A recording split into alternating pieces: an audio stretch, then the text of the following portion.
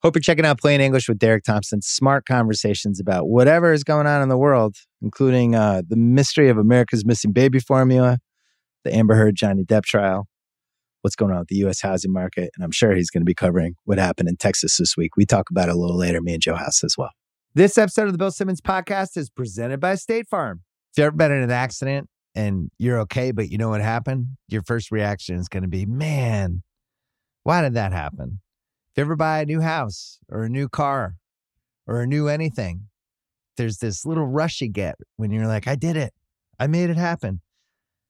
But really, the only words you need to remember are, like a good neighbor, State Farm is there. State Farm has options to fit your unique insurance needs, meaning you can talk to your agent to help choose the coverage you need, have coverage options to protect the things you value most, file a claim right on the State Farm mobile app, and even reach a real person when you need to talk to someone. Like a good neighbor, State Farm is there. Learn more at statefarm.com. This episode is brought to you by Michelob Ultra, the official beer partner of the NBA. It's just what you need to sit back and enjoy the game, and they're also getting fans closer to the game than ever. You can win exclusive NBA prizes like courtside seats, signed memorabilia, and more. I love Michelob because of how light it is. It's only 95 calories with 2.6 carbs. You know what the perfect time for Michelob Ultra is? Little doubleheader, little NBA doubleheader.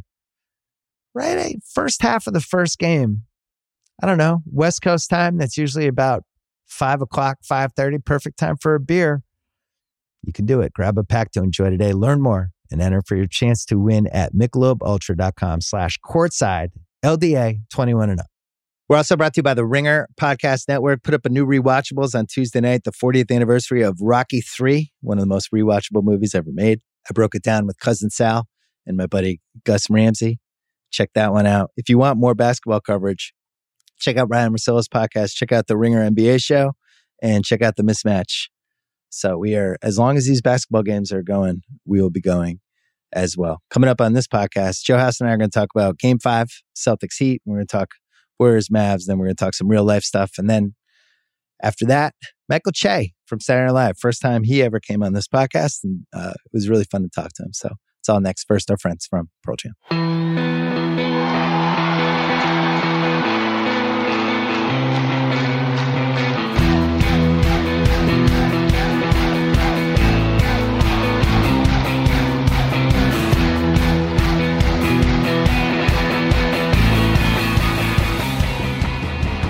All right, Joe House is here. We're taping this at 8:15 Pacific time. House is on East Coast time. Staying up late. Celtics just finished off the Heat. Huge second half. House, this is one of the worst conference finals I think we've ever seen. I'm delighted as a Celtics fan that my team is now up 3-2 with a chance to close out Game 6. But it's a combination of like The Walking Dead with, you have like the Kyle Lowry zombies out there. He's wandering around just going 0 for 6. Or guys playing hurt. Bricks. Miami was 7 for 44 from 3. We haven't had one good game in this series. It's been all double-digit wins. How is history going to remember this series? As the war of attrition that it indeed is, although I think depending on how Boston shows out in the finals against Golden State, because I believe Boston is now going to you're already sending us to the finals? NBA Jesus. finals. Oh, well, I mean, all of the percentages and odds are in favor of this. And, you know, as a gambling man, I'm an odds guy now, Bill Simmons. But if the Celtics show out well in the finals and, you know, they have achieved kind of historical levels of defense, right? These incredible defensive numbers, that will be the predominant theme. And then you can look back at this series and say, yeah, Miami got dinged up over the course of it, but really the theme is the suffocating Boston defense. Right. Especially once Rob Williams came back. Yeah, this series put some chest hair on the Celtics, win or lose. They still have to put Miami away in Game 6. It's going to be hard. I think Miami, especially if they're allowed to muck it up like they did in Game 3, they cannot be counted out. I think it would be hard for them to win 2 in a row. You go through the team. Lowry is a shell of himself. I have Lowry at, I think he's 5 for 23 for the series. The only bet I hit tonight was Lowry under 18.5 points, rebounds, and assists. He had 0 points, 1 rebound, 0 assists. He missed all 6 shots. He had 3 turnovers and he had 5 fouls. And Jackson and Van Gundy near the end, they were kind of talking in code about Spoelstra can't play him in game 6. They're basically saying, will Spo have to change up his lineups? And what they really meant was, will he actually bench Lowry and just play Gabe Vincent? See how that goes. Which is the right move. I mean, it's not controversial, is it? No, I think they got to figure that out. And then the Butler thing, Butler was 4 for 18. He's lost his ability to kind of go by people. And the Celtics, I think, have figured out a circuit jerky thing. He's got no legs. He had no legs in game 5 either. My dad and I were talking about it. He was minus 15 when he was out there. You think how great he was the first 2 games. And he's limping to the finish line. But really, the big injury was the Tyler Hero injury. Yes. Because as soon as they lost that, they lost kind of their freelancer. Everything's broken down, but this guy maybe either can create a shot or we can run him off a pick. He might be able to score 8 points in a row. He might be able to carry us for a quarter. Once they lost that, and then Butler was compromised, and they're getting nothing from Lowry anyway, there's just nowhere to go. Like they're playing Bam Adebayo as a point center down the stretch because it was kind of the only way they could get anything going in the basket. So they've just, I think, run out of creators for a variety of it. The big thing with them is Lowry's going to be 37 next year. I don't see that situation getting better, right? No. This was according to the script when you did the series previews. Everybody circled the secondary scoring options for Miami as the vulnerability. And what you wondered coming in was, are you going to get that home court shooting variance from the secondary players like Strus, like Vincent, Oladipo, Caleb Martin, right? Duncan Robinson, anybody. Yeah. So, and they got it right in game 2. They got it. Game 1, one of those games. Yeah, right. Game 1 they got it. It's forever ago. It's all the bricks are merging into one giant, fantastic, terrible brick. But that's they had no room to spare. So Hero being out just kills them. And Oladipo, who carried them a little bit in game 4 yesterday, and then he just went off a cliff after that. It's pretty tough. I think if you're the Celtics and you're looking at this, where you start the series, Horford has COVID, you lose. Is that confirmed? Well, or whatever happened. I mean, he didn't play game 1. It was some illness, sort of protocols, illness, exposure. Yeah. They lose Smart. Smart tonight was 1 for 5. He was okay. He was in the right spots, but he didn't look like Marcus. Like he wasn't flying around the same way. And then the Rob Williams piece where he just doesn't play game 3, and then it's like he's in game 4 and he looks good. And then all of a sudden he comes out. He played,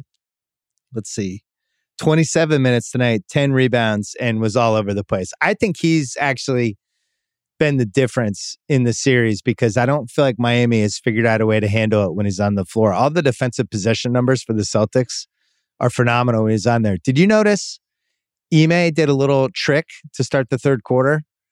He started Grant Williams because in the first half, they played PJ Tucker as like the backup 5. So he starts Grant Williams with Horford and then brings Time Lord in with 5 minutes left in the third quarter. So basically they had to keep Bam on the floor the whole time. They couldn't play PJ Tucker if Bam was going to be if Robert Williams was going to be center. It was a little small adjustment, but Ime's made some really good adjustments for a rookie coach in this series. I've been pleased. For sure. And he gets the credit for stumbling upon the hidden gem that Robert Williams was and has become, back in the winter. That's it. He found it. The homie Kirk Goldsberry tweeted out sometime in the third quarter, the Heat were 0 for 10 when Robert Williams was the primary contest on anybody that he was matched up against. So that kind of emphasizes the point. Well, the other thing, there's some good stats that were out there. In the first half, Derek White was 5 for 5, and every other Celtic was 6 for 25. So he's done this now. He did in the first quarter of game 4, and then in this first half, he was really good tonight. It wasn't quite the Derek White game, but I thought that was his best all-around game. Also allowed them to not have to play Marcus Smart as much. Yeah, so they had Smart at 24 minutes and White at 29 minutes, which is a preferred balance because the 41 minutes that we got out of Derek White in Game 4 were not preferred if you had he started to tail the off. Celtics team over. Right. I will say he's the team over killer. He really, your dad had it right. It's heckle or jive. Heckle or jive White. I mean, the doc has it. It was on the money. I don't know why you killed the doc for that. He's Dr. Heckle. He is Dr. Heckle. Harrell Bob texted me that Miami's starting backcourt has one made field goal in the last 2 games, Strus and Hero. I mean, Strus and Lowry. And what's crazy about that is Strus makes the game-winning, kind of game-extending shot in Game 3. This coming around the corner, contested 26-footer, down, up one, the crowd's going bonkers, and he just nails it. And I don't think he's done anything since. And they've been torturing him on both ends. So it was almost like he threw his entire series into that one shot and was never able to rally. He's hurt too. He went out in the middle of the third corner, went down they showed him going down the hallway. Wait, as an old grizzled basketball fan like myself, do you feel like it's a fluke that we're getting all these injuries, or is there something more sinister happening? Would you blame the every other night games thing, or is just how physical the series is? Why are we getting all these injuries? I think there's 2 explanations. One is if we went back and looked at, sort of the before times, I bet this is not that dissimilar. But I also think, speaking of, this is the first full season with full playoffs on kind of the regular schedule, the regular cadence. And it's taking everybody a whole season to get used to it again. You have to recalibrate. We haven't had a normal season, an uninterrupted season. COVID played humongous impacts even on last season with the schedule they tried to restore. And obviously we had a bubble the previous season. So this is the first full 82-game season plus full playoffs. So I'm not that surprised to see injuries and stuff. You know what I was looking at? Because I was thinking half of these guys are breaking down, right? Even Tatum and Brown, young guys, they seem like they're even a little dinged up. LeBron, from 2011 through the 2018 playoffs, eight postseasons. He plays 168 playoff games in 8 years. He's in 32 series, and he plays 41.4 minutes a game. And I actually think LeBron has been overrated, properly rated, underrated, depending on what the conversation is. I think his durability is actually completely underrated when you think of how many hits he took, how physical those games were, and how you see guys like Jimmy Butler it's the third round of he got swept last year in round 1, and then this year he's halfway through round 3 and his legs are already they were done by Game 3. And LeBron just for 8 straight years just indestructible. I do feel like that should be higher in his whatever as we're recapping the LeBron career. It's almost borderline first paragraph for me how durable the guy was. Why is it even borderline? It truly is. He's a one of one. He's a unicorn in this respect.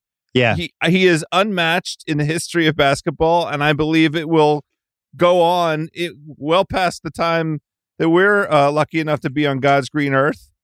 That we'll never see anything like this again in terms of that endurance, that durability. And he played at a crazy high level over those 8 years. It's why I will tolerate. I won't indulge it, but I'll tolerate anybody saying his name.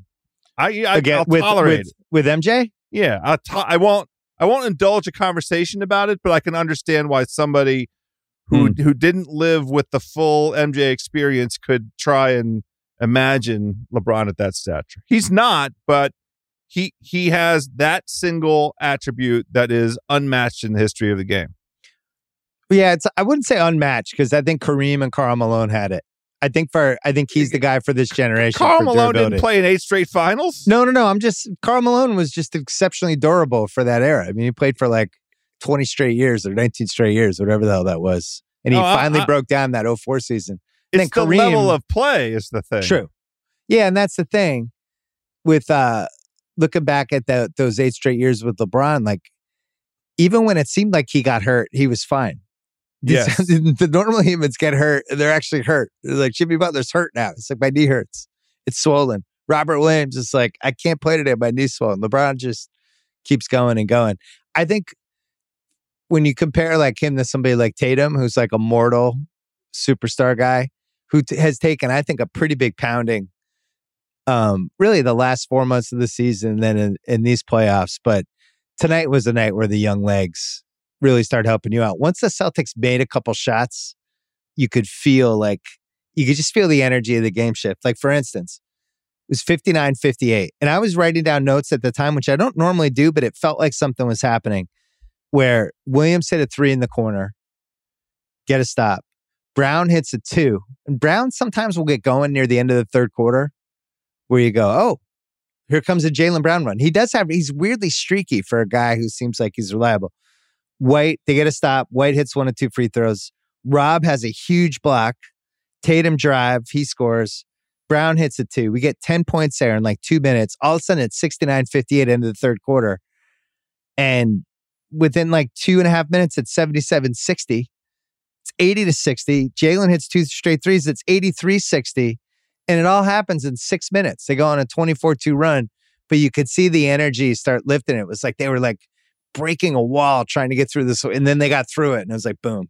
Well, that was the winning time, 6 minutes. But to me, the first 2 minutes of the third quarter was the crucial. They went on an 8-0 run to begin the second half, while all of the Miami fans, you and your dad talked about this from your own experience at Game 4, there wasn't anybody in the crowd. You could hear the Boston fans cheering, and there was, some audible Boston people in the house. The Jay Brown dunk got some noise. There were some Boston fans. That run got them, to me, they started playing a little bit more downhill. That's what really got them going, to me. The beginning of the second half. I was a little worried. They won that quarter 32-16.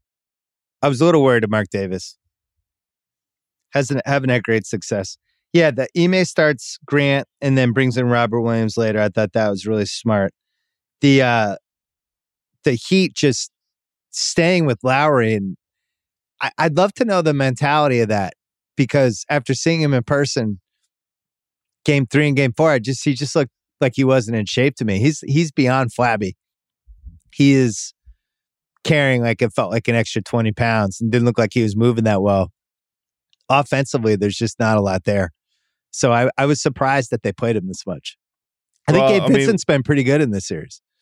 But the choice isn't Gabe, because I think Gabe was playing alongside Lowry. It's like, right. What about cloning Gabe Vincent? You have to give those minutes to Caleb Martin or something like that, right?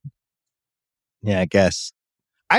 If I were them, I would have played Martin and Vincent more, pressed more, and tried to knock Derek White out of his thing. Derek White, another good one, man. That trade, which they gave up their first rounder this year, they gave up Josh Richardson, who's playing, but they'd give up this pick swap that's like top 1 protected, like 4 or 5 years from now. I think 2027. And you do that if you think this trade will help you potentially win the title, right? Because I don't like giving up pick swaps ever. So that trade now, they're 1 game away from the finals, then that trade becomes vindicated all of a sudden. Ime must have a new routine with him where he just yells at him to get fired up like a boxing trainer before the games, because he's come out super aggressive the last 2 games. I like it. Well, I it's clearly a point of emphasis for them, and it's clear also that his confidence, is inextricably tied to the level of, how assertive he is. And so I think you're right. It has to be something like that, because his confidence, he's still so hesitant shooting the basketball. Yeah. Well, I mean, he gets his stuff in rhythm, but as soon as he misses one, you can see the body language on him. One of the texts I sent to my Celtics friends was that one of the reasons he's getting more comfortable as the series goes along is because everybody's shooting 30%. So he just fits in now. He fits in. He's like, I'm really comfortable in this series. There's just bricks going everywhere. Miami must have had, I don't know, 9, maybe 10 threes that just like ricocheted off the backboard. I mean, or hit the front of the rim and almost killed somebody. They were 7 of 45 from 3. Ugh. This is the thing. Big Perk went on with Tony and Mike today on PTI, and Perk he just fed the red meat to Wilbon. Said that analytics is responsible for these crappy outcomes. Well, his point was that everybody's shooting these threes, and the 3-point shooting has been horrendous. The only reason that Dallas, won a game is because they finally shot near 50% from three, but otherwise have been, so bad. But when you see 7 of 45 from three, I mean, I understand the point he's making. It's funny. It's dumb to call it analytics, but I understand the point. Those guys love to blame analytics whenever anything goes wrong. It's like, it's the analytics fault. That's why. Or maybe this is just a matchup of two really good defenses, and none of the guards on the Celtics can really dribble that well, and none of the guards on the Heat can create anything.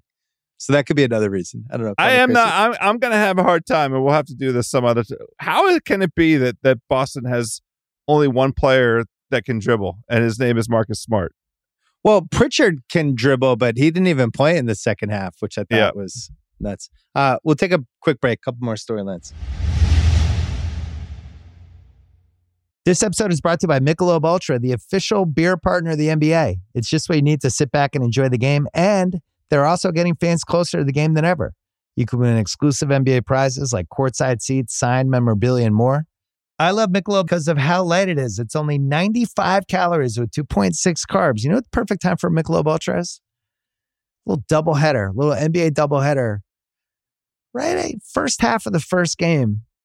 I don't know. West Coast time. That's usually about 5 o'clock, 5:30. Perfect time for a beer.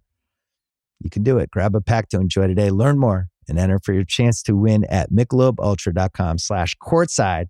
LDA 21 and up. This episode is brought to you by Simply Safe. Summer is all about fun vacations, but I know that being away from home can be stressful.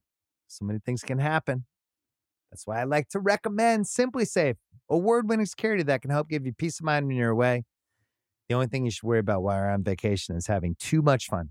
I have it in my home. It's great. Couldn't work better. I think Simply Safe is the best because it comes with a variety of indoor and outdoor cameras, sensors to detect break-ins, fires, floods, and more.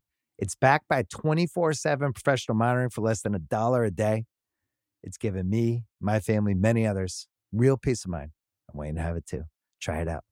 A 60-day money-back guarantee. No contracts right now. Get 20% off any Simply Safe system with Fast Protect monitoring at simplysafe.com/BS. That is Simply Safe with 2 S's. simplysafe.com/BS. There's no safe like Simply Safe. This episode is brought to you by Vrbo. It is already stressful enough to deal with airports, delayed flights, bad weather. You want your actual where you're staying experience to be perfect, to be lights out. You don't want to have to worry about anything. When you book a vacation rental, you want to know exactly what you're paying ahead of time. The stress of getting hit with unexpected cleaning fees after your stay, that can immediately cancel out all the great time you just spent unwinding. Thankfully, when you book with Vrbo, you can see the total price upfront. There are no unpleasant surprises, and the savings do not stop there, my friends. When you book with Vrbo, you earn 2% cash back toward your next vacation through the One Key Rewards program, letting your money do the work for you while you've got your feet up. So while other vacation rentals can feel like a roll of the dice, relax, knowing you booked a Vrbo. Book your next private vacation rental in the Vrbo app. So they're giving out conference finals MVPs this year. The Larry Bird Trophy. The Larry Bird Trophy. I'm sure he was just delighted to no end to have the Eastern Conference Championship named after him.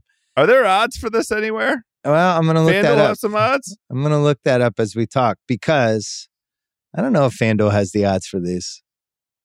I don't see them. The reason I bring this up is I think you can make a case it's Al Horford. Oh, you think? Well, I think Tatum's going to win, but I actually think Al Horford has been the most important player in the series for the Celtics. Al Horford has been the most important player for the Celtics in these entire playoffs. I mean, when he didn't play the beginning of the series, I thought, but he and Smart are both obviously crucially vital to the Celtics, but I think it's pretty even between the two of them. The impact of the team on the team, he is really been revitalized. Like let's all be lucky enough to find the fountain of youth that Al Horford's clearly tapped into. Well, Tatum's going to win it. Did he fly to Germany before No, the you know where he playoffs flew? started? You know where he flew? To Oklahoma City, where he did nothing but recuperate for an entire year from his entire basketball career. That's a great point. He just got his knees back in shape, the whole thing. And then our guy Sam Presti traded him right to the Celtics. Massachusetts own. What a beautiful gift that was. I get it. Boston guys always looking out for each other. We gave him a number 16 pick. You know, it wasn't like wasn't nothing. And they took Kemba, who's able to buy out. But yeah, I mean, Horford had the year off. It just goes to show you. Sometimes it's nice to have the year off. Well, regroup. I mean, Jalen gave Kyrie Irving all NBA third team on a year that he took off. So yeah, works out. I gotta say, I was really bummed out about that. Jalen's my brother, as you know. I'm glad he apologized. He did apologize for that. 29 games. I can't imagine what he was thinking with that. This is astonishing. Did Jalen know the votes were public? I want to ask you this seriously. How do you mark your votes? I wondered if he fat fingered it, if he pushed the wrong button. You don't write the name in, do you? Oh, interesting. No, it's this weird. It's like this weird scrolling system where you have to scroll and you have to click on the name. And so why didn't he go that route? I clicked the wrong name. Well, it would have to be, you'd have to go to whoever was above or below Kyrie Irving. So maybe you couldn't pull that. It would be somebody else with the last name I. Did you see that story today? Did you see that story today about the Nets? Yes. Well, what's surprising about any aspect of that? So the story, I think it was Christian Winfield. Yes. He wrote that KD had not talked to the Nets front office since the season ended. And he expressed some doubts that this was headed in a good direction. The writer, not KD. I know. I understand. So if you're the Nets, you can't give Kyrie a multiple year contract. And you have KD under contract. So what's he going to do? Like just retire? It's a weird one. I'll say this. Conspiracy Bill, this was not on his radar. I had my whole, summer buffet of stories I was going to dive into, like DeAndre Ayton trades, and maybe there's like a sneaky Bradley Beal sign and trade, and just all that stuff. Donovan Mitchell, maybe he's going somewhere. Maybe somebody goes after Gobert. I did not have the Nets possibly blowing up on my bingo card. Why? Because they say KG he's got his whole setup there in New York, and he just signed an extension. They got swept. What was the answer? They're bad. KD couldn't beat Al Horford off the dribble. It's they tough. Got swept. It made me think. Remember in Swingers when they kept showing up to the bars, and then their friend, the black guy with the hat, and he'd always be like, "Yeah, this place is dead anyway." And no matter where they were, he would always say that. And I'm wondering if like NBA players are becoming like that, where they go into the new place and they look around and then they go, "Yeah, this place is dead anyway." And then they just leave. They go to the next team. That could be Kyrie and KD right now. Well, Joel Embiid tweeted that Miami needs another star. And no, he tweeted during the game, Miami needs another star. No. KD to Miami? I mean, that's the point of the Kyle Lowry trade, right? He was supposed to be the other star. That was their big move. It was Dragic and Precious, and they went all into thinking that was going to be the final piece. I mean, look, they were up 2-1 in this series. It's hard to fault them too much, but I think they banked on a 36-year-old guy. This has been a bad year for old point guards' house with Kyle Lowry, Chris Paul. I'm starting to wonder, maybe we were right all along that point guards can't play until their late 30s, 4 straight rounds of the playoffs. Maybe that hasn't changed. Why limit it to point guards? Like, what's the ceiling for James Harden next year? What's the ceiling for Kevin Durant next year? Well, those guys are in their early 30s at least. What's the ceiling for LeBron James next year 20? Whatever he wants. 1 out of every 3 games. Yeah, I do think. So here's the thing, because I was watching some old clips on YouTube to see what the intensity was. I do think the game is much more intense start to finish than it used to be in the playoffs. What? Probably starting maybe 2000, I don't know, 2003 or 4 was when we went to another level with the defense. And then they changed the rules. They changed the hand check stuff. And then it started to kind of drift back to where we were. I see some of the moving picks and how physical the stuff is. I just think it's taxing to play. Like, when does Tatum get like easy, nice lanes to the basket? There's always like 3 guys. He's always bouncing off somebody. It's like bumper. I don't know what you're talking about. What do you, like? Did you watch the Pistons Bulls series from, the 80s? Yeah, but here's the thing with those series. There was no spacing back then. Everybody's kind of underneath the basket, and you would just have to do these launches into like a sea of bodies, right? Now it's like the way they have to guard these 3-point shooters coming around picks. Tatum's got to chase these dudes. So even on defense now, he's bouncing off these dudes. I don't know. It's just, I would love to see some sort of study where somebody watches 5 playoff games from like 1993 and then 5 playoff games from now and just compare Jason Tatum to who's a good small forward from the early 90s. Joe Dumars. Well, he was a guard, but let's say Pippen. Like, take Pippen and all the possessions he had in like the 92 playoffs and compare it to like some of the Tatum stuff and see like how much punishment did Pippen have on defense, chasing through all these picks and trying to do runs at 3-point shooters. I don't know if it's more or less, but I noticed it in person at those last 2 games. The guys just seemed like really, really like bizarrely tired to me.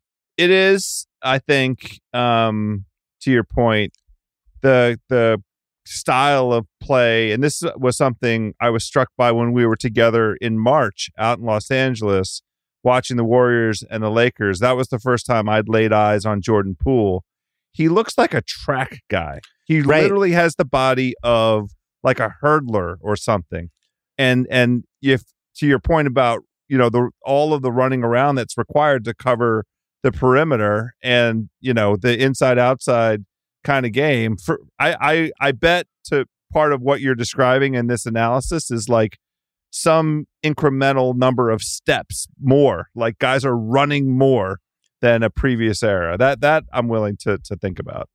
Thanks, House. Thanks for backing me up.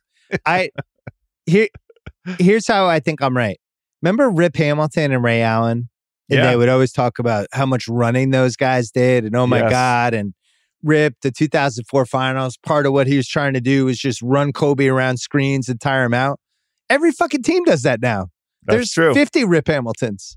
There's 5 in this series that are just running around and trying to tire the other team out. So I don't know. I would love to see that study. Somebody should do that this summer. So the teams can take 45 to 55 3-pointers a game. And sometimes some teams only make 7 of them, like tonight. I love that analytics suck is now back as a topic again. I missed it.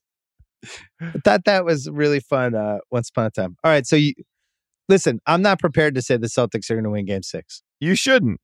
Because I think it would be really hard for Miami to win 2 straight games in the shape they're in. But do I think they could suck it up and turn Game 6 into a really physical rock fight? Plus, is the extender going to be there? Or they saved the extender for Game 7? Well, the extender can't extend Game 7. The extender's got to be there for Game 6. Well, but is that too obvious if you have the extender in Game 4 and Game 6? I mean, he's been doing the Eastern Conference. I haven't seen him in a Western Conference game in a long time. Why wouldn't he just stay in Boston for a few days? Give me your best players in the league right now list. Wow. Good one. Giannis. Embiid. Giannis, a clear number 1. Yeah. Oh, yeah. Who's 2? That's an awesome question. I'd probably say Joel. The Joker, 2A, 2B. It's, do we really have to split hairs? Luka, 2C. Like, do I have to choose between Luka, the Joker, and Embiid? No, you can say that's a tier right below Giannis. So Durant's not on that tier anymore for you? Oh, no. Wow, you're really reacting to Al Horford stopped Kevin Durant mano a mano, took him up, looked him in the eye.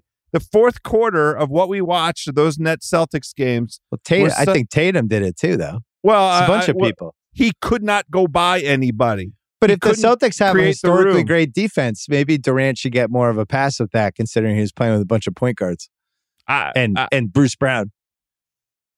I still have Durant. I still have Durant on that second tier. I'm not going to hold that series against him because I think the Celtics D is great. What's the Durant? But I think Curry ceiling? has to be in that combo too, though. I think he's got to be in the tier with all those guys because they're going to make the finals with a team built around him, and then really a supporting cast that I don't know what I'm getting from any of those guys game to game. I am. I'm prepared for all of the whatever kind of backlash. I'm out on Durant. Durant's top 10 for me, but he ain't top 5 and he's not top 8. Backlash. I mean, what do you think? This is gonna get picked up on Hoops Hype tomorrow? No, Joe House says not. He's out on Durant. Like, what? No. I hope you get aggregated from the crew. House. Nobody gives a shit what I say. Everybody knows I'm a moron. Him anyway. Nobody cares what I say. You should be aggregated. Hey, he's not top 8. Wait, can we talk about Dallas Golden State tomorrow? Please. So I think Dallas is actually an easy team to bet. And we talked about this yesterday in game 4. Because if they hit threes, the game's going to go over and they either might win or they're going to cover. And if they don't hit threes, the game's probably not going over. I would say the bet that I would look at, if you think Dallas can actually win, Dallas minus 2.5 alternative spread, move the over down to 209.5. And then Jalen Brunson have 2+ assists, and that's like 5-1 on FanDuel. And that's just like, if you think Dallas is going to win, you might as well give yourself better odds than just the money line. My guess is Golden State is going to take care of business tomorrow. I thought Kerr playing Kuminga and Moody and just like his younger guys for as much as he did, it was almost like he was saying to himself, my team doesn't have it tonight. I'm going to get my younger guys some rep. Maybe they can bring us back. But they'll need this for the next round because they're going to need Moody and Kuminga if it's the Celtics next round because they're going to need legs. So my guess would be worried. But if I was doing Dallas, I would do something like that. I would twist the over and do some alternate stuff. Yeah, because you're just betting on them having some semblance of a repeat of the 3-point shooting performance that they had in Dallas. I didn't understand the lineups last night that Golden State went with. For sure, Kerr being distracted, not just Steve Kerr being distracted, right? The whole country being distracted, properly so. I just couldn't get a feel for what it was that they were trying to do. Kevon Looney, the only thing that stopped him was Steve Kerr playing him 20 minutes. I didn't understand. He'd averaged 30 minutes in the previous 3 games. He'd averaged, nearly 12 rebounds, double-digit points, and then he got 20 minutes last night.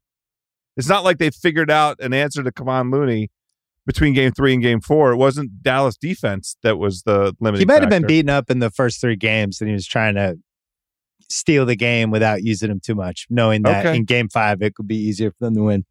But Golden State hasn't lost at home yet. My suspicion is they're going to win. If my life depended on it, I would do I'd probably do something like with the money line and the minus 300 with some sort of over-under, something like that. But sure. I'll tell you this. It'd be interesting if all of a sudden we were going back to Dallas for a game 6. It'd be really fun. I'm rooting for it. Be like, whoa. Like in Luka, and all of a sudden it starts to have that Phoenix feel of, Let's not count out Adam Silver. Any possibility we see the extender? Oh, for game 5? Yeah. Oh, that would be fun. That would be fun, wouldn't it? Yeah. They send the extender to Golden State. Let's have them. That'd be like at least a good conspiracy theory. I'm glad you brought up the state of mind last night. Did you drive your son to school this morning? Yes, but we had a doctor's appointment early, so we went in late. We were like an hour and a half later than normal entry time. I drove my son to school this morning. It's just a different experience, right? It's in the back of your head when you're dropping them off. When we've now had this 2012, it happens in Sandy Hook, and everybody's like, this is it. This is the moment. Now this will be the catalyst for us to change some laws and try to actually make things different. And then nothing happened for 10 years, and then it happened again this week. And I just how many times are we going to make that drive to school? with that, like in the very, very back of your mind. Who knows? Well, this is the point that Kerr did a pretty damn good job of making, the statement. What about going to church? What about going to the grocery store? Right. Right. None of these places are safe. Now it's grotesque that elementary school isn't the safe place. But there isn't, as long as an 18-year-old person can walk into a store and buy weapons grade, military grade, weapons of war and all the ammunition that he wants. And what about he had the thing on too, the bulletproof vest thing. There was no, and there was, he hadn't shown up. There was nothing in his background. This guy, this young fella that would have put him on any of the lists that are being contemplated as background check lists. It's just, you can walk into a store and buy an arsenal. Because you can buy automatic weapons. You can here. buy a full body armor suit. You can buy bullets. You can buy a gun with a laser on it. And there's no red flag mechanism at all with anything. No, nothing. No registration. No, nothing. Just go buy it. I was thinking about it today when I was driving home. Like when we were kids in the 80s, we had, it was close enough to the 60s, and our parents were either from the 50s or the 60s, and we had all these heroes in the 60s, right? We had all these people who stood for something. And it was this amazing decade that I think was one of the most impactful in the history of this country. But all these heroes that came out of it, and it was, Martin Luther King and JFK and RFK and John Lennon, Bill Russell and Muhammad Ali and John Lewis. Like it just keeps going and going and going. And when we were going to school and learning about all these people, it felt attainable to be a hero, because 20 years or less, we had all these people who made a difference, who inspired millions and millions of Americans. And I wonder, who are the heroes now? As we head into, who are our sons? Who are the heroes that they're going to look at? Who are going to people? That's kind of what Kerr was trying to say yesterday. Is it just about getting power and then keeping it? Or is it about trying to make a difference, trying to make things safer, trying to make things safer for our kids, trying to make it so that we're not normalizing somebody, a 8-year-old kid knowing that he should climb under his desk if he hears a gunshot. So the thing I keep thinking about is who's going to step up and be the hero? What politician is going to see this as an opportunity versus just a protect the territory thing and actually try to make a difference? And I don't even know if that is capable of happening. I don't think so. I wouldn't. There's no politician, current or in the works that So maybe it's a celebrity. It's got to be somebody, because right now the difference between this and Sandy Hook was the Sandy Hook. It felt like at least, all right, this can never happen again. Let's get our shit together. Let's go. And this time around, it just feels there's a hopelessness that I think is pretty alarming. Yeah, well, because it's routine, just keeps happening. That's the thing that is so devastating about it, and none of us regular folks who just want to go on, live our regular lives, take our kids to school, be able to go to church, feel safe, be able to go to the supermarket, feel safe. We don't have that luxury there, and there's nothing you can do about it. It feels like that's what it feels like. So to your point, who has enough clout, who has that stature, who can make it happen? It's not anybody in politics. It is a celebrity, but who's big enough? Or multiple celebrities, right? But that's scary to be counting on celebrities. Anyway, House, sobering week. It's weird to talk about basketball. At the same time, it was nice to, I don't know, not think about stuff for a couple hours. But now it's over and we're thinking about stuff again. Yeah. Good to see you, House. You too, buddy. This episode is brought to you by Lincoln and the all-new 2024 Nautilus Hybrid, featuring customizable 48-inch panoramic display, available Revel audio system, and available perfect position front seats with active motion massage. Oh my God. The world isn't wide enough. Visit Lincoln.com to learn more. Some models, trims, and features may not be available or may be subject to change. Check with your local retailer for current information. Lincoln and Nautilus are trademarks of Ford or its affiliates. This episode is brought to you by Taco Bell. If you're anything like me during a busy day at work, I need lunch that is just as fresh as it is delicious and easy. And the all-new Cantina chicken menu from Taco Bell is exactly that, made with high-quality ingredients like seasoned, slow-roasted chicken, pico de gallo, shredded purple cabbage, and avocado verde salsa sauce. The new Cantina chicken tacos, burrito, and quesadilla are the perfect daytime choice. Try the new Cantina chicken menu at Taco Bell now. This episode of the Bill Simmons Podcast is brought to you by Honey Stinger. This is a show about sports and culture opinions, but right now I want to talk sports facts, the data, the stats. Honey Stinger, sports nutrition, trusted by more than 1,500 pro and college teams. That's right, 1,500. That's all 32 pro football teams. That's 39 pro basketball teams, 29 pro baseball teams, and more that prepare, perform, and recover with the delicious taste of Honey Stinger's energy waffles, chews, gels, and bars. Honey Stinger is the one team's trust. Use code Simmons for 20% off your first order at honeystinger.com. That is SIMMONS for 20% off your first order at honeystinger.com.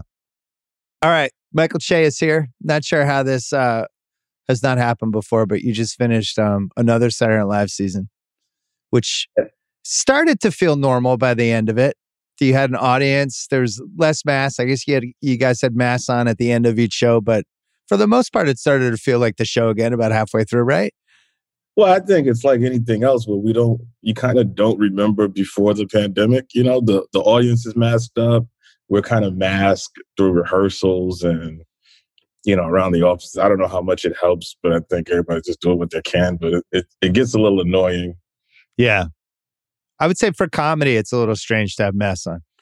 But you can't hear as good. Right. And also, you know, you can only see people's eyes, and you can hear the laughs, but you can't see the laughs. It's a little different, you know, so it's like, it's annoying, but So you guys had a giant cast. I think it was like 23, what was it, 23 people? Something like that, like 21, I think, yeah. Yeah, I've always had this theory. Now, I know they had to do it that way, or at least have a bigger cast because of COVID stuff and because some people were filming shows and popping in and out. But I always felt like, I've said this before, like SNL's like a basketball team where you want like your 9 or 10 man rotation. And if you're trying to compete for the title, but you're playing 17 guys, it gets a little harder. What's your take? What's the ideal number for a cast in your mind? Well, I tend to agree with you as a fan, but I've never been on the show when it was only about 8 or 9 cast members. I think they hadn't done that since maybe the early 90s. But you know, as a fan, I do think it you know, smaller casts can do a little bit more. But like you said, you know, people are out for certain periods of time, either the filming and, you know, the way scheduling works. You end up being happy that you have so many people that can step up. It's almost like more like a football team now instead of a basketball team. It's kind of like a college basketball team because no one's staying there for very long. So, you know, you kind of want to make sure that there's still people in the wings to keep the tradition going. It's like a Gonzaga. It's not a Duke where people are just leaving every year. It's more like you might have Drew Timme stay 4 years. You might have Chet Holmgren stay 1. Right. It's Villanova. They graduate a lot of their players. Well, so you're staying or you're going? You're like Tom Brady. Every year, I never know. I think I'm staying. I think I'm staying. I don't know. And that's the thing. I never know. You know, it's hard to. Once the season's over, it's best to not make decisions like this towards the end of the year because all you want to do is get out of there. You know, you feel like you've had your fill, but you know, August or September is usually a different story. But I don't have any plans to leave just yet. They should have told Tom Brady that.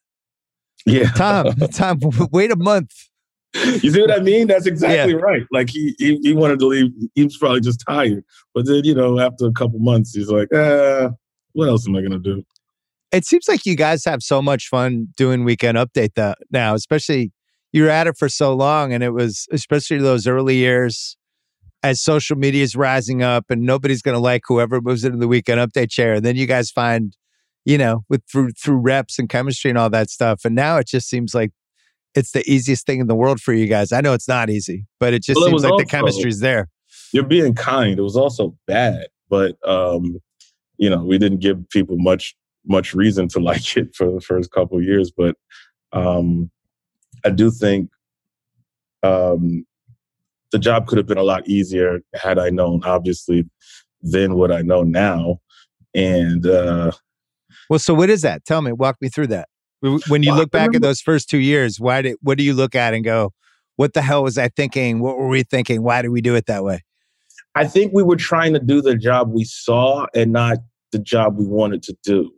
And that made it a lot more uncomfortable. It felt like we were trying to do what Seth did and what, Tina and Amy were doing. And we're not those kinds of comics. So it felt like we were wearing our father's suit, Well, for me, speaking for myself. So, and I remember I would talk to Lauren, I would try to get out of it. I don't think this is working. This isn't fun. And he would always say, just stop trying to write chemistry. That's what he would always say. And yeah, and I never understood what it meant. And it used to drive me crazy when he said it because it was like one of them kind of dumb old guy riddles, but it made all the sense in the world. You kind of just have to find, got to find it because we're always in a single. When you do a feature with somebody on Update, you guys are talking to each other. You could find that chemistry in the feature. So I could find it with Kyle or Keenan and Jost could find it with Pete and Leslie because they're talking, they're interacting. But for me and Colin, you only see us together when it starts and when it ends. Yeah. So we could be shooting that in two different buildings and the audience wouldn't know. You know what I mean? So we kind of had to find a way to show that we were together and what our taste was in those kind of gaps before the joke and after a joke. You know what I mean? It was very, very weird and simple, but it's little things like that just makes it feel a little bit more alive. And I think that's what started to work. Well, yeah, it's like you found the chemistry it's like mock adversarial, but it's not. Yeah. But, you're giving each other shit. I think in the past when it's been two people, like when, I don't know, Seth and Amy did it, they always like very friendly on the same team. It was not adversarial, but you guys had to find whatever that balance. Once you found that, it was, you were set. Yeah, I like to think so. I think people started to kind of understand our dynamic and then it became a lot more fun. Were you on social media at that point when you guys were getting hammered initially as like the new guys? Who the fuck are these guys? Were you even seeing that stuff or were people telling you don't even look? Oh, sure. I don't know if I was on social media, but I definitely saw it. But also I knew, so it wasn't anything like one thing about a comedian, I think, and we know it's bad before anybody else. You know what I mean? So there's nothing you can tell me that even if you think it's good, I can tell you why it's not good. We're kind of insane where we're never truly pleased anyway. So it didn't even matter what people were saying because they couldn't have been as harsh as I was on myself. Were you friends with him when you started doing Update together, or did you become friends? Yeah, Colin's the one that got me into SNL in the first place. We saw each other, Hannibal Buress. Yeah. And a good friend of mine, he used to have a show on Sunday nights at the Knitting Factory in Brooklyn. And Colin was there. I was doing a set. And he was like, man, you should write sketches. Like we're doing this kind of guest writer program. And I was like, yeah, okay, whatever. And I came in for 2 weeks and been there ever since. So you came out as a writer initially. Do you have to, who you're sharing an office with? Don't you always have to have at least one roommate in the office, right?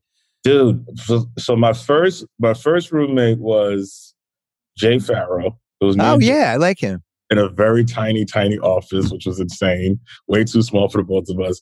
Then it was me, Tim Robinson, and Leslie Jones in the same office. And that was also too small. and then for the most part, it was me, Tim Robinson, and Zach Kanan together, who went on to do I Think You Should Leave for Netflix. Yeah. So funny.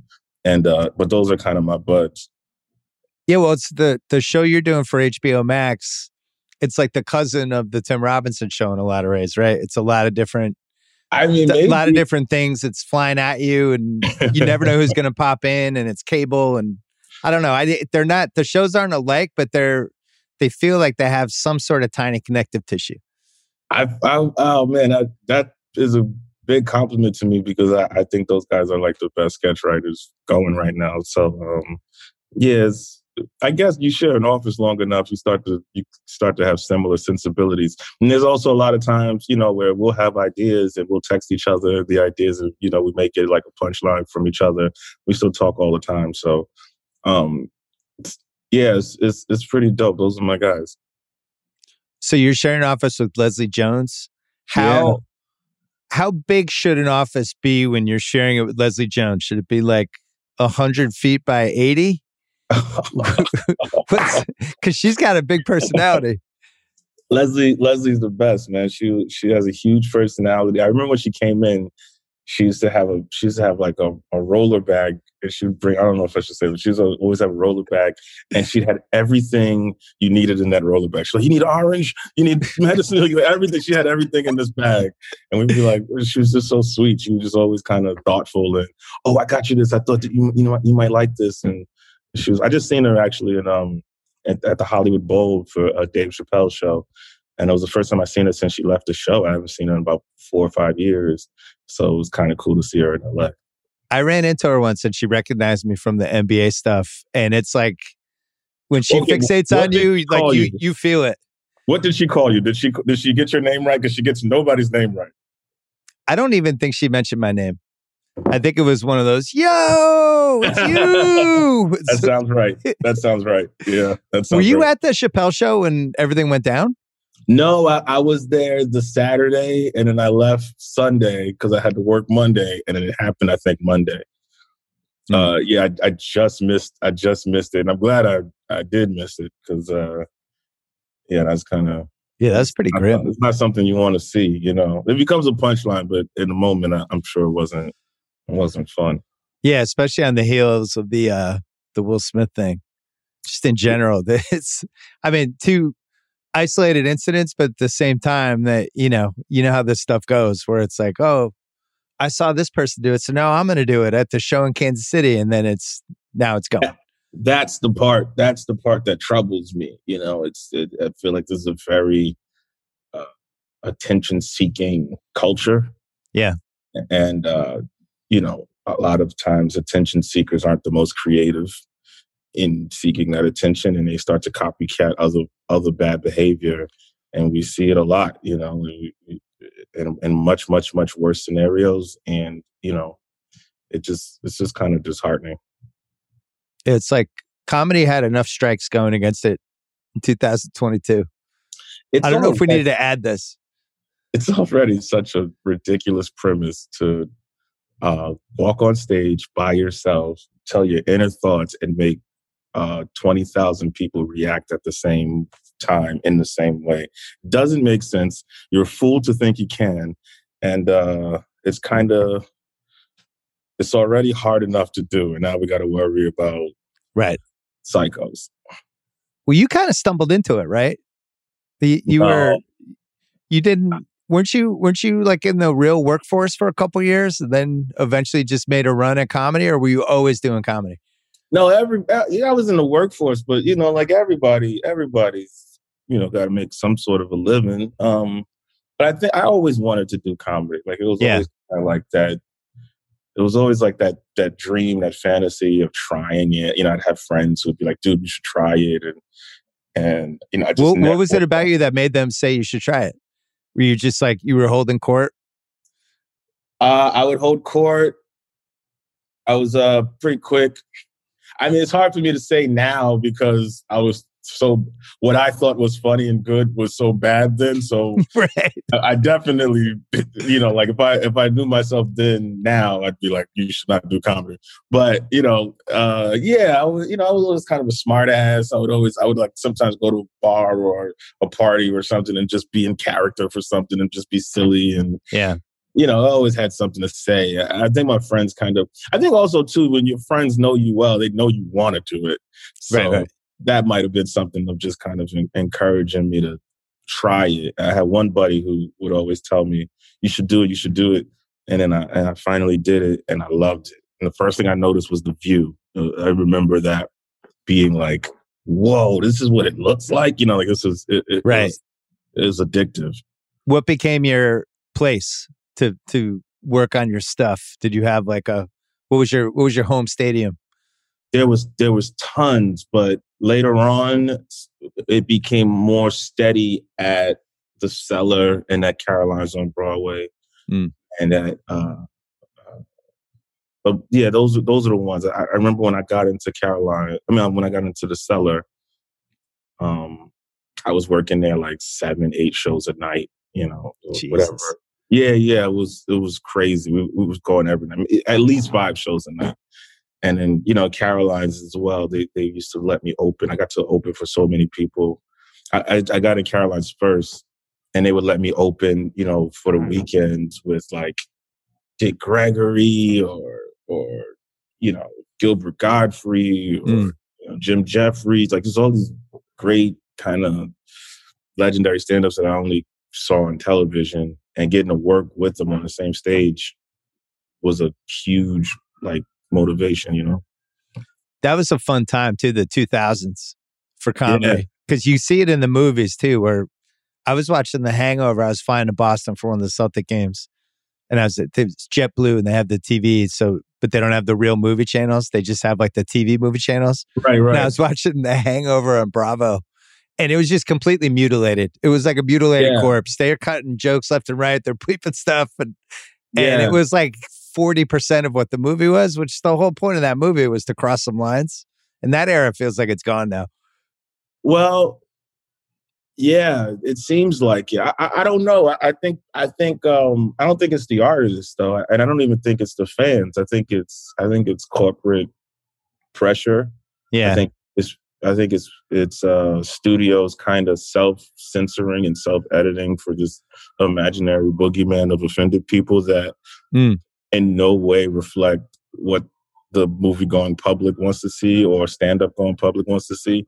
And I think that at some point, somebody needs to be bold enough to say, you know what, we believe in this art as art, and we're going to put it out because we truly think it's funny. And that's what you want, not just kind of bend into Twitter pressure.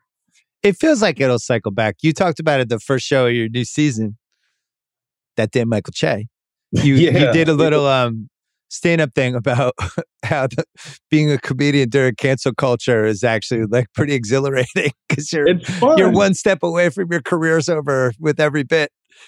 It's exciting. I mean, to me, it's if you feel like you can say anything, then you will. Sometimes you need those. I think that's part of the reason why SNL is still relevant. It's live and it's network, and there's rules and parameters, and there's only a certain way we can shoot. And I think that's what kind of makes it exciting, because at any moment something cool could happen. Maybe not, but it could theoretically. The show, it's such a weird thing now. Like I saw that First Take sketch they did that got cut, right? And it was from the dress rehearsal, and it just goed. And then it kind of went viral 2 days later because Chris Redd's Stephen A. Smith impersonation is just so perfect. It's good. Talking about whether a hot dog's a sandwich or not. And it just made me think like, you have all these cast members, you only have, it's a 92-minute show, but you got 20 plus minutes of commercials in it and 2 musical acts. So you're really doing like an hour of content, and just like all the content that's left on the table that feels like it should be disseminated in some way. Well, thank God for YouTube. It is, but watching the way that show is produced gave me a completely different, bias, but completely different appreciation for it. And we always go in long. We always, and sometimes it's an either or. Like there might be another sports casting thing, or it might be another similar type vibe for another sketch, and we don't want to put both of those. Or maybe the host will have a choice, and they'd rather do one thing or another, or maybe whatever it is. Or maybe the set we can't get from one sketch to another because of the set. Or there's so many different moving parts that make that show work or not work. And I remember, when I was a kid, I'd watch SNL and always like the 10-1 sketches would be my favorite sketches. But, Me too. But, in classic 10-1 fashion, sometimes they'd end so crazy and so abrupt and so weird. And I had no idea. It was because a lot of times we're editing the 10-1 while the show's on the air because we need to make up time, something spread or whatever. So now we have to cut out a part, or now we have to shape a minute out of a whole kind of rehearsed sketch. It's a very strange, way to produce a show. But, that's, again, like that to me is what makes it exciting, what makes it, also exhausting, but it's what makes it fun. Everybody that comes to the show, even people like my friends that are like skeptical of the show, everybody that comes to see it, they're like, oh, I get it. This is crazy. Like it's just from the crew perspective and just from the production perspective, how that show is put together, it's bonkers. It's really crazy. I went, I think 2009. I went back, because Seth had been on my podcast a couple of times. He's like, when you're in New York, come. And I was just podcast in 2009. I had a podcast in 2007. You're like OG. I was, yeah. Seth was one of the first celebrities that came on because he would email me, and he would be reacting. And the first year or so, it was a lot of me just talking to my friends about sports. And Seth's like, I want to come on and talk about the Steelers or something. Yeah. And then I had Sudeikis. I had a bunch of SNL people on from back then. I had Sudeikis. Sudeikis came over once and taped because we didn't have a studio, so sometimes people come to my house. But yeah, so when I went, no, it was, and most of the time when I'd have the people, they had never done a podcast before, so it was almost like the first time they'd been on a date, and we would just shoot the shit for hour 10, and they'd be like, "That was amazing." They don't realize, like, yeah, that's what every pod's like. But when I went in 2009.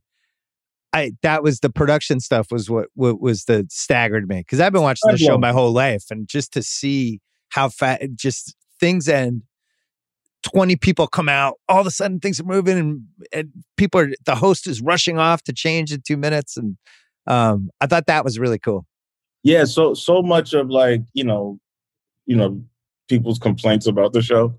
I sometimes feel like if you knew how hard it was and why we had to make those types of decisions or whatever. And sometimes it's fair points, but also it's just like, it's a very difficult show to put together in a week's time with somebody with our star, somebody that we usually never met before and maybe has never done comedy before, like in a lot of cases. So it's very strange, and we always love when we get a break, when we get an alumni hosting or somebody that's, a live performer that can kind of get it, but it's a tough thing. Well, I remember Seth would say, sometimes you get like the random actor or actress who's just amazing at it. Yeah. And like could easily been a cast member, and you strike oil for that week because they just fit in and that's it. Totally. Like I remember we had well, I guess Donald Glover is a comedic actor, but I mean, when he was on, we was like, oh, you could have easily been in a cast. Or like Chance the Rapper. I always think his shows are really, really good. Yeah. Like, oh, this guy could have been in the cast for sure. Or, Justin Timberlake or, whatever. Like, right. Ryan Gosling. So there's a few people that you like, oh, okay, this guy totally gets it and would be great. I thought Natasha on the She's Saturday awesome. show, I thought she kind of seemed like she got it. She's playing awesome. characters. Usually it's the people who can play different types of characters and they're not looking at the cue cards the whole time. That's when you kind of know. Yeah, she's a pro. She's been doing, she's been a performer since she was a kid. So, right. She's just like a showbiz kid. So that you don't have to worry about. But also, she kind of just understands where the jokes are, why it's funny. She knows where to land, and she's naturally great. It's funny that network TV is in such a bizarre place these days. Mm-hmm. And yet SNL is like kind of as omnipotent as it ever was. I mean, they're even running it in primetime on the West Coast, which I think they started doing like 3 years ago, because it's just going to do better than, Chicago paramedics, or I don't know. Whatever. Yeah. I never really like know the rating kind of thing or whatever. I never really follow that stuff. I just kind of know, like, what we like and what we don't like. But you can feel the temperature when we get it right and when we get it wrong. And that's Yeah. kind of the relevancy of the show. People, whether they hate it or they love it, they still care, and I think that's hard to do in comedy, especially. Well, and then you had the situation this year where Pete becomes as famous as the show from stuff, which I think that's probably the first time that's happened with the show. Maybe I don't know, probably since like the 2000s. Like it felt like Will Ferrell, like his last year on the show, it just felt like he was an A+ list movie star who was also on the show. But Pete's like legitimately famous now, like in a kind of crazy way. So when he pops on the show, it's like, oh my God, but it feels like we watched him grow up on the show. I mean, I remember his first season. Yeah. It's kind of a weird thing now with, him and 80 and Kate and Kyle leaving. I mean, for me, because I kind of came in with those guys. So yeah, that was your rookie class. Sort of, yeah. Your generation class. 80 and Kate were before me, but yes, it's interesting. I kind of known them my entire career, so to not have them is going to be weird. Well, I assume the show's going to be a lot different next year. I mean, I assume more people are going to leave because they're not going to have 20, even 19 people. That would probably be too many. I never know. I never know. It all comes down to one dude. So I did a podcast in his office once, and I think 2014. And it was awesome. Yeah. And it's what's cool about him is he really does remember a lot from all the seasons and all these lessons, and he treats it's like how, I don't know, some like Coach K at Duke or whatever, like some college coach that's been there for 40 years that kind of understands the cycle of who somebody is when they show up for the show, how their life's going to change when they're on the show, and when they hit these various career points that then affect how he has to manage them on the show. I thought that was the most interesting thing about talking to him. Well, that's why I always say, like, it's more like a college team than anything, because he's kind of the one constant, the one mainstay, and he's going to lose a Kate McKinnon. He's going to lose, a Tina Fey. He's going to lose, Bill Murray. He's going to lose all these huge stars, and he still has to replenish, and the show must go on, kind of thing. So it is kind of ill to watch him work. Well, one thing the show is way more diverse than it was when you joined the cast.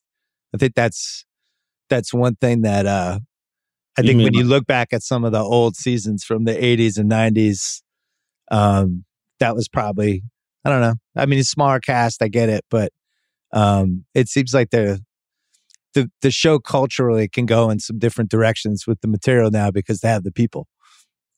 Yeah, I think diversity in comedy is an interesting thing because it's, I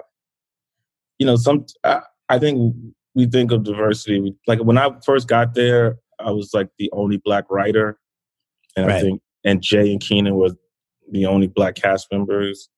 And we got Leslie and LaKendra, and it was like, it took a while, and now it's like you said, like like a bigger cast makes more room for people. We've got, I don't even know who's on the cast anymore, but like we had a ton of people. We got Bowen, you got Ego, you got Fred, you got Punky. It's a lot of different walks of life. It's not just the Black guy and the Black lady. It's a lot of different takes and a lot of different types of comedians, which I think is kind of cool. There's some stand-ups in there. There's some sketch performers, there's some good writers. I think that's the kind of diversity that I think makes it a little bit more exciting than just color and gender. Well, it also, the show since 1975 reflects pop culture, right? Yeah. And in a lot of cases becomes the barometer for, I've said this before, but one of the things I love about the show is with the musical acts, especially, and the hosts sometimes, but especially the musical acts, a lot of times it's like the highlight of this musician's career or this band's career, right? Yeah. This is the biggest album they've ever had, or this is the time they broke through, and the show catches them at that moment. And a lot of times it'll be with the host too, same thing, where it's somebody, this is like this is it. This one Netflix show they have, they're never going to be more famous than right here. And, I think with pop culture, because the whole pop culture landscape's so diverse now, to not have SNL reflect that in some way would have been, I think, a weird choice. Like, think about music, like hip hop and rap and pop music now. Think about how diverse that stuff is. So how do you need cast members that I think can reflect that in some way. So the show makes more sense now, I think. I agree. And yeah, totally. And that's why it's always good to constantly make room, I guess. Yeah. What did you feel like you could do with the HBO Max show that you couldn't do on SNL? Curse for sure. Yeah. You could just lock in, SNL's a variety show. You gotta, it's not your house. You get a little bit of real estate, and that's about it. The stories you can tell in 5 minutes are different than the stories you can tell in 25, and you can kind of cater and be more specific and target the audience a little bit differently than SNL. You kind of gotta compromise it somewhat for broader, because you're competing. Right. You gotta make it more mainstream. Other sketches for a live audience that's not necessarily there to see you or your stuff. Yep. So it's got to work for them. And streaming, you get a little more leeway. A lot more leeway. You get some swearing. You get some content leeway. Yeah, they kind of let you. They kind of let you cook. It's a lot of fun. It's something that I wouldn't want to be a glutton for it. I wouldn't want it to spoil me, but it is fun to kind of be like, all right, let's just say it plainly and not try to figure out what standards would let us get away with. Who's the best comic right now? Stand up? Yeah. Who has the championship belt right now? I mean,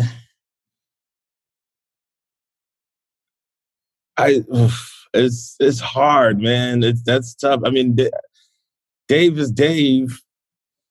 But, I love Burr. I love watching Burr. Burr's playing Fenway Park.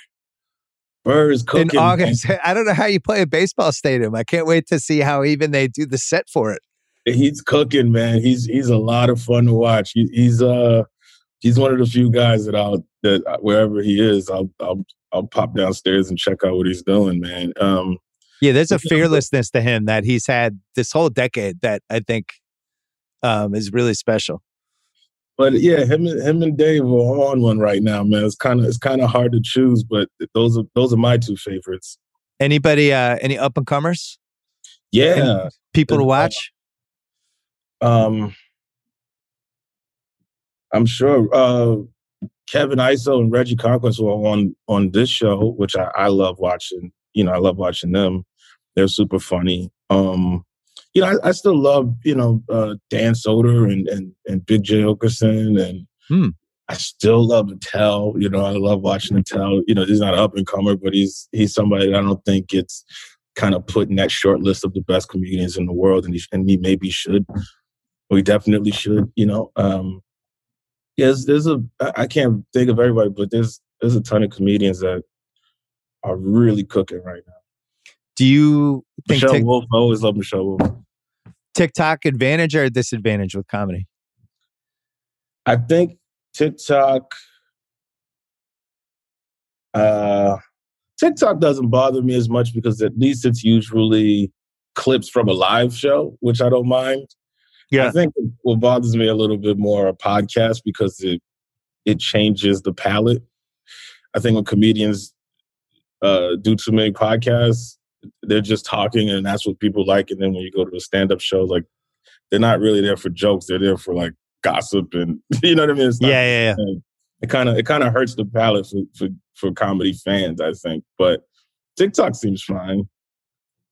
I don't know much about TikTok, like honestly. Like me and Joe tried to do a TikTok and we were drunk and the network asked us to delete it. And then that was our one TikTok experience.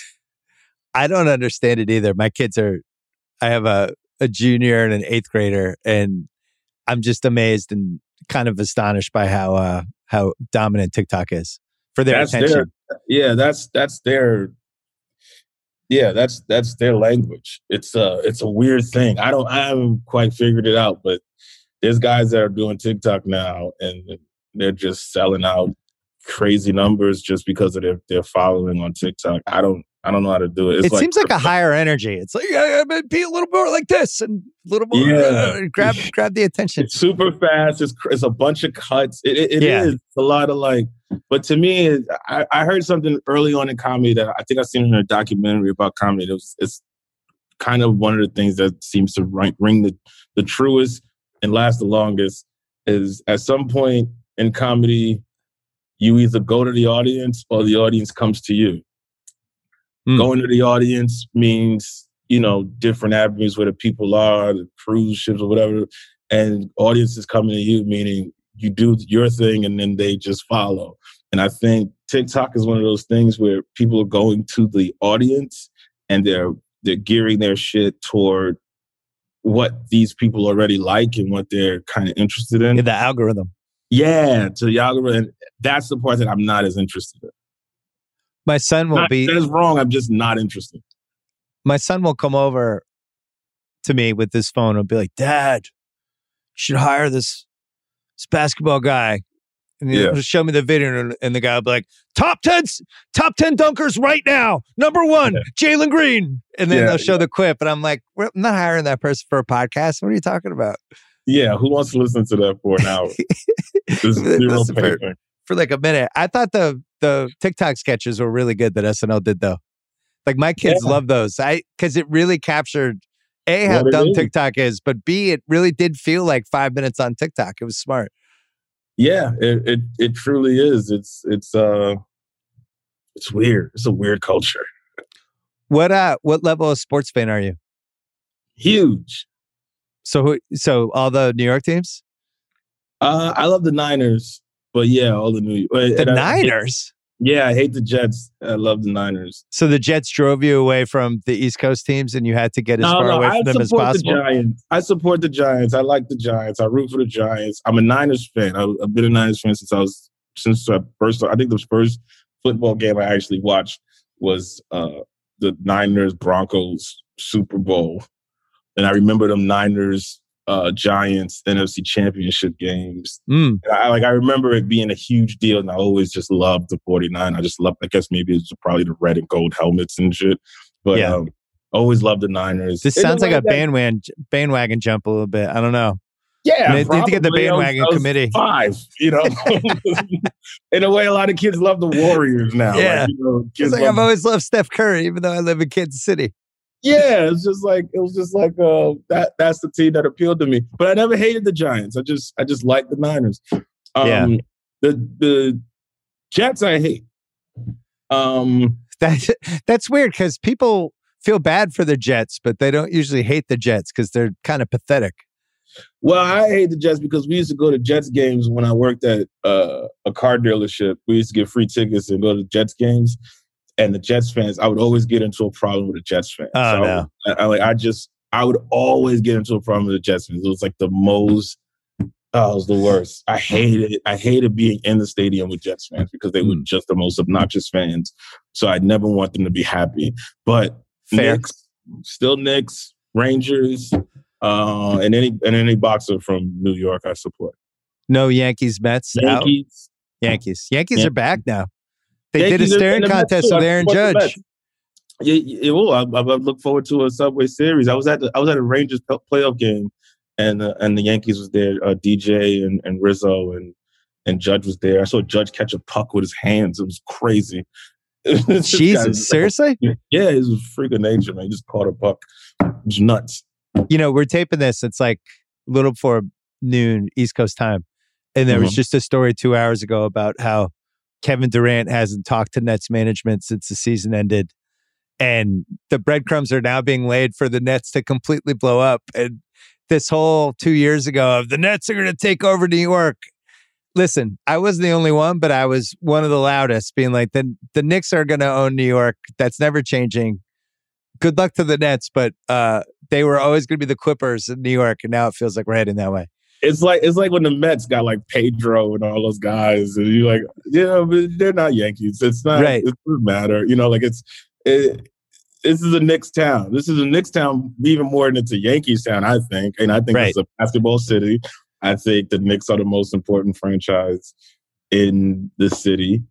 And if we get a winner, it's a wrap. I mean, you seen the energy of the Garden just when we had that one team with Derrick Rose hobbling out there. And I mean, and God bless Derrick Rose, man. He gave us everything, man. I love that guy. He's one of my favorite. He's gonna be one of my favorite Knicks of all time, just as how much he gave us when we needed it for that playoff run. But you know what's funny about that playoff run? Well, I think you lost in 5 to the Hawks. Yeah. And then they were like, we got to bring it back. And they paid all the guys to come back, and now they don't have cap space. Well, I think they tried to go crazy offense and it didn't. I think they lost their kind of defensive intensity and what kind of made them what they were. Well, Rose broke down, which makes sense because he was in the 2008 draft. And then it's about that time. I don't know what happened to Julius Randle, though. I didn't get that part. I didn't understand why he was unhappy and why he didn't play well and why there are all these stories about he was being a weird teammate. And I didn't get that. Yeah, he's like yelling at the fans and stuff. Yeah. Yeah. Because he was so happy the year before. I don't know what changed. So they got to get him going. But I think it's, New York's not for everybody. That city could be harsh, man. That Garden can be harsh. But Durant made a mistake not coming to New York. For whatever reason, it could have been worth it because he's not happy in Brooklyn. He'll always be second tier. Kyrie, I don't know what he was thinking. I don't know why he wouldn't come to the Knicks. I remember I saw Blake at a party and we were talking about it. And I was like, the Knicks. And he's just looking at me like, you're an idiot. The Knicks are not going to do anything. Right. But, whatever. Well, I think they had hit such rock bottom that they couldn't even convince these guys to come who wanted to be in New York. Like Durant wanted to leave Golden State, come to New York, and he didn't even. Their star had fallen so dramatically. I mean, they would have years where they couldn't even get meetings with the free agents. They're the Knicks. I don't understand. I don't think that's the case anymore. No, I think it's getting fixed. Yeah, I think they've done an okay job of at least they're back in the mix a little. They keep talking about Dame. They're talking about Spider. We never know. We get one or two really, really good players. It changes the culture a little bit. What about Zion? What about rolling the dice on Zion? I'm always worried as a Knicks fan of signing a guy after big injuries just because he got burned so often with because it's happened 30 times to the Knicks. It always feels like we get the bargain barrel guy that we want. We had a chance to get Reggie Miller, I think, one time. We got Allen Houston. Not that Allen Houston was bad, but it's like, well, get Reggie Miller. It's Reggie Miller, But I don't know. I just feel like sometimes we don't get the guy. We get a close version of a guy, Like we didn't get Durant. We got Julius Randle. Oh my gosh. By the way, that's been almost 50 years of the Knicks. Really, since SNL started. You're going back to like Spencer Haywood and Bob McAdoo and all these dudes. Right. You're catching them 2 years too late, 3 years too late, or 2 years too early. It's never at the actual. Bernard King was like the only time they caught a guy at the perfect time in his career. And Melo. We got Melo okay. played his best years in New York. Yeah, that's fair. 2013, he was really good. He was great. I still don't know how they lost to Indiana. It was like the Roy Hibbert. It was the peak of Roy Hibbert, and all of a sudden they were going home. Well, they were built. I don't know if you remember, but they were built to beat Miami. Right. And Indiana was like the complete opposite. They was like this big kind of bruiser team, and we never even got to Miami. I think they were built to run with Miami, and that would have been fun to watch. But dumb Indiana gets in the way with. I remember. I was doing TV that year, and I remember we were doing segments about Knicks or Heat. Who do you have? Yeah. Because they got, after the All-Star break, they got red hot. They were like 40% from three. Yeah. It was like a little early small ball in some ways. Yeah. And it was like, oh my God, Knicks Heat, it's going to be amazing. And then Roy Hibbert spoiled the party, and Paul George and Roy Hibbert spoiled the hell out of that party. And it was crazy because I was working Indiana that weekend, and I was in Indianapolis doing shows, and the Knicks were losing to the Pacers, and it was the Indy 500. And needless to say, the shows were not sold out. Oh, no. Yeah. It was a rough weekend to be doing anything other than sports. Yeah, that's always tough. Kimmel and I did that once. We went back to Boston to do this show, and and it's my fault, but it was like the Saturday of a Red Sox playoff game. Yeah. When we were back there, and I was like, "Oh my God, how did we allow this to happen?" You're just not. You're not winning any time against sports and the sports towns. No, I went to it was a Vikings. I was in Minnesota doing shows on a Saturday, and that Saturday night game was a playoff game between the Vikings and the Packers. That must have been like 2012 or 13 or something like that. And people were actually getting up in the show to go check the score. It was brutal. Ouch. Like, yeah, no one gave a damn. All right. That day, Michael Che. Thank Thursday night. Yeah. HBO Max. Yeah. Season 2. You can also... I like the HBO Max app. I love it. You can go back and you can check out the season 1 episodes if you missed it. And then I guess you're coming back to SNL, but you're going to do the Tom Brady thing. I just milk it. Start lots of rumors. You might go to other shows like that. Just keep your name in the news. Yeah, I don't know. If maybe somebody drops off a duffel bag with a couple of 20s in there, just to kind of, make my decision a little easier. You never know. All right. Good luck. Good to finally meet you. Very nice to meet you. Thank you so much. All right. Take care. That's it for the podcast, produced as always by Kyle Creighton. Thanks to Dylan Berkey and Steve Cerruti as well. We are going to be back, I think, on Friday night, potentially, for the end of Game 6. Hopefully it will be podcast worthy. So planning on doing a Friday night pod unless for some reason the game is just a disaster. So see you then. Stay safe, please. See them on the way so